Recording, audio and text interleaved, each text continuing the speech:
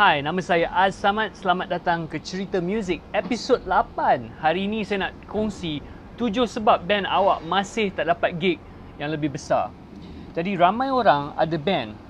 Kalau awak dengar podcast saya ni, chances are awak dalam bidang muzik, awak main muzik atau minat muzik atau minat bidang seni. Jadi hari ini saya nak cerita kenapa band dengan ada yang tak dapat gig yang lebih besar. Dah gig bertahun-tahun kadang-kadang. Kadang-kadang berbulan, kadang-kadang bertahun-tahun, kadang-kadang macam stuck pada tahap yang sama. Kenapa tu berlaku? Ada 7 sebab yang saya boleh fikirkan. Probably ada banyak lagi, tapi ini yang saya nak kongsi hari ini. 1. Awak tak pergi berkenalan dengan penganjur dan band yang awak ingin bekerjasama. Ini biasa. Tengok dekat Facebook, orang cakap, aku tak dapat gig, band aku tak pernah dapat gig. Ataupun tak, asyik-asyik kroni je. Dia macam, artinya dia bagi alasan tau. Lepas tu, tapi bila you tanya dia, you pergi jumpa tak organizer tu, penganjur tu? Tak. Cakap, kenal tak band-band lain dalam scene you? Tak. Kenapa tak kenal? Tak tahu, tak nak kenal. Diorang tak kenal aku. Dia macam, artinya kalau kita nak dapat gig, kita kena kenal dengan penganjur. Kalau penganjur tu kita tak kenal dan dia tak kenal kita, dia tak boleh ambil gig kita. Dia tak boleh, mana dia boleh hire kita kalau dia tak kenal? Satu lagi, you kena tahu orang dalam scene you. Siapa lagi band-band satu style? Indie pop, indie folk. Siapa-siapa you punya style, metal. You kena tahu band-band lain, you kena kenal. Diorang kena kenal you dan you kena kenal diorang. Nombor 2, mungkin awak tak dapat gig lebih besar sebab band awak tak banyak peminat. Jadi selalu kadang-kadang, bukan selalu dan kadang-kadang, wow, dua-dua benda. Kadang-kadang orang message saya cakap, bang, saya nak dapat gig bang, macam mana ni? Saya message orang tak reply. Saya pergi dekat Facebook dia atau pergi dekat Instagram dia atau pergi ke Twitter, 20 orang like, 100 orang like. So, artinya band tu baru lah. Sama ada band tu baru atau dia tak promosi di media sosial. Jadi, kalau penganjur dia tak kenal awak, dia antara satu metrik ni artinya cara kita menilai tu, dia akan pergi kepada media sosial. Facebook berapa ramai orang follow, Instagram berapa ramai orang follow. Bukanlah bermakna itu menunjukkan band awak bagus, tapi menunjukkan awak ada inisiatif untuk ada fanbase. Bila ada katakan 1000 orang like your page, ada kemungkinan mungkin 10% berminat nak datang gig. Lepas tu daripada 10% tu mungkin mungkin 20% daripada yang 10% tu akan datang. Contohnya kalau ada 1000 orang, artinya 100 orang berminat. Mungkin 20 orang daripada yang 100 tu berminat. Lepas tu daripada 20 orang tu mungkin ada seorang tu bawa 23 orang member dia. Ada dah dalam 23 orang. Tapi untuk dapat percentage yang kecil tu, 23 orang tu, kita kena ada satu target yang besar, 1000 fans like. Contohnya sekarang Facebook saya dalam 14,000. So nampak macam dia taklah sebanyak macam macam ZRV ke Yuna. Dia orang juta-juta kan, ratus ribu, juta-juta punya tu. Tapi dalam peratus tu ada percentage, ada dalam, kalau 1000 ada percentage mungkin 100 orang betul-betul berminat awak. Top fans mungkin 20-30 orang. Facebook ada feature ni, nama dia top fan. Dia yang selalu komen, selalu like, selalu share bandar-bandar awak. Jadi kalau you tak ada peminat ramai, susah nak target dia orang. Benda tu penting. Nombor 3, laman sosial media awak tak dijaga, tak dikemas kini. Saya pergi dekat Facebook awak, tengok last update 2016. Tahun sekarang 2019.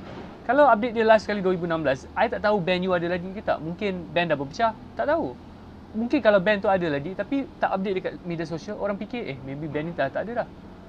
So penting ni update ni, menunjukkan you aktif dan ada aktiviti yang you buat sekarang. Nombor 4, band awak main tak sedap dan tak tight. Kadang-kadang masalah dengan Malaysia ni kan, orang tak kutuk you depan-depan tau. Dia akan cakap kat belakang, band dia tak tight, tak sedap pun. Aku dengar dia tak sedap. Tapi diorang tak akan cakap kat depan you, actually band you kan tak tight. Sebab kadang-kadang kita tak nak dengar orang kutuk. Dan kadang-kadang orang tak nak kutuk kita sebab mungkin dia rasa, bukan kutuk tau, bukan nak kritik lah. Dia tak rasa dia boleh cakap tu sampai dengan jujur sebab takut kecil hati. Takut you kecil hati. So, tapi somehow people akan kutuk kat belakang. Tu yang pelik tu. Depan-depan tak nak cakap, belakang boleh cakap.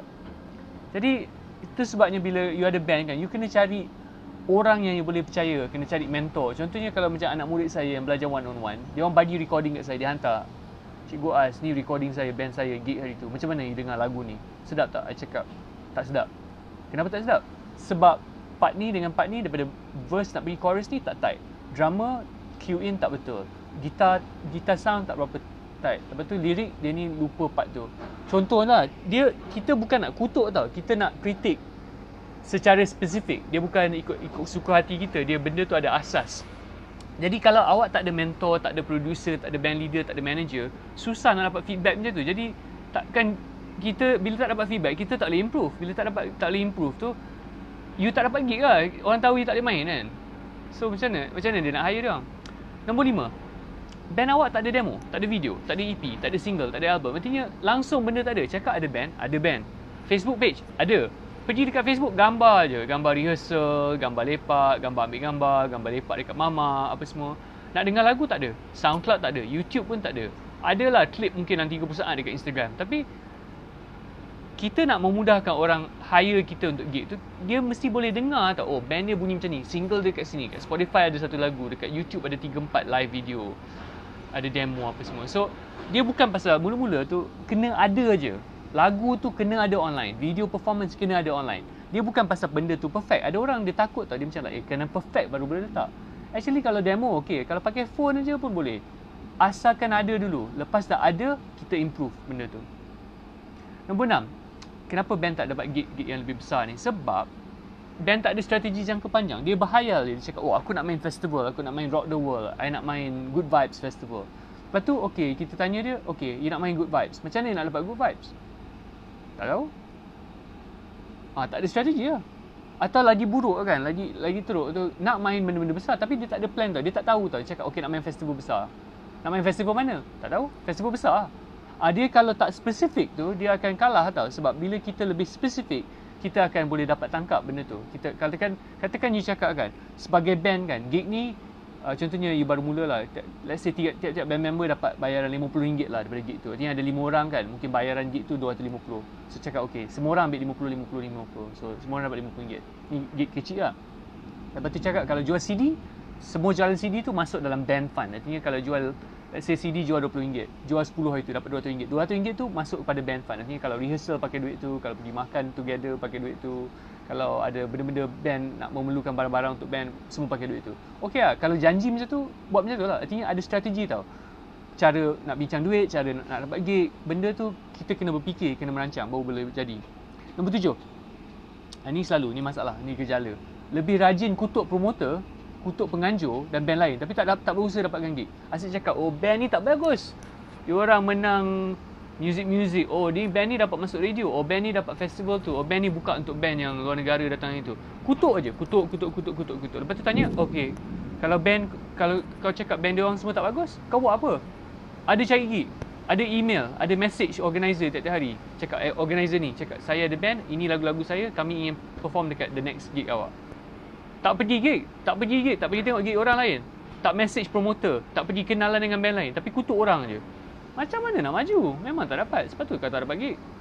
Sebab tu band tak dapat gig lebih besar. Dapat gig kecil je lah. Sebab dia ikut peringkat dia tau. Kalau nak dapat besar tu, kena kenal orang-orang yang lebih besar. Nak dapat peluang yang lebih canggih tu, you kena popular, atau you kena bagus, atau you kena ada contact. Kalau tiga-tiga ada, bagus. Kalau you popular, dan you bagus, dan you ada contact, jalan. Sedap. Dapat gig tu. Kena usaha lah. Benda tu, opportunity, ada istilah dia tau. Apa kata-kata dia cakap, opportunity tu, you punya luck tu bila opportunity jumpa dengan timing yang sesuai. Artinya you kena usaha tau, supaya bila ada peluang tu, you dah ready untuk ambil peluang tu. Tu yang orang tak ada. Dan itulah 7 sebab band awak masih tak dapat gig lebih besar. Jadi saya cakap dalam podcast ni kan, memang direct, secara direct. Jadi jangan ambil hati tau, ambil pengajaran. Mana yang sesuai guna, mana yang tak sesuai ignore. Tapi saya harap ini akan membantu dan memberi iktibar dan memberi satu, membuka mata dan membuka peluang. So, all the best . So, stay tune. Next podcast kita bercerita pasal benda lain pula, juga perihal band Ini Adalah Cerita Muzik dengan Az Samad.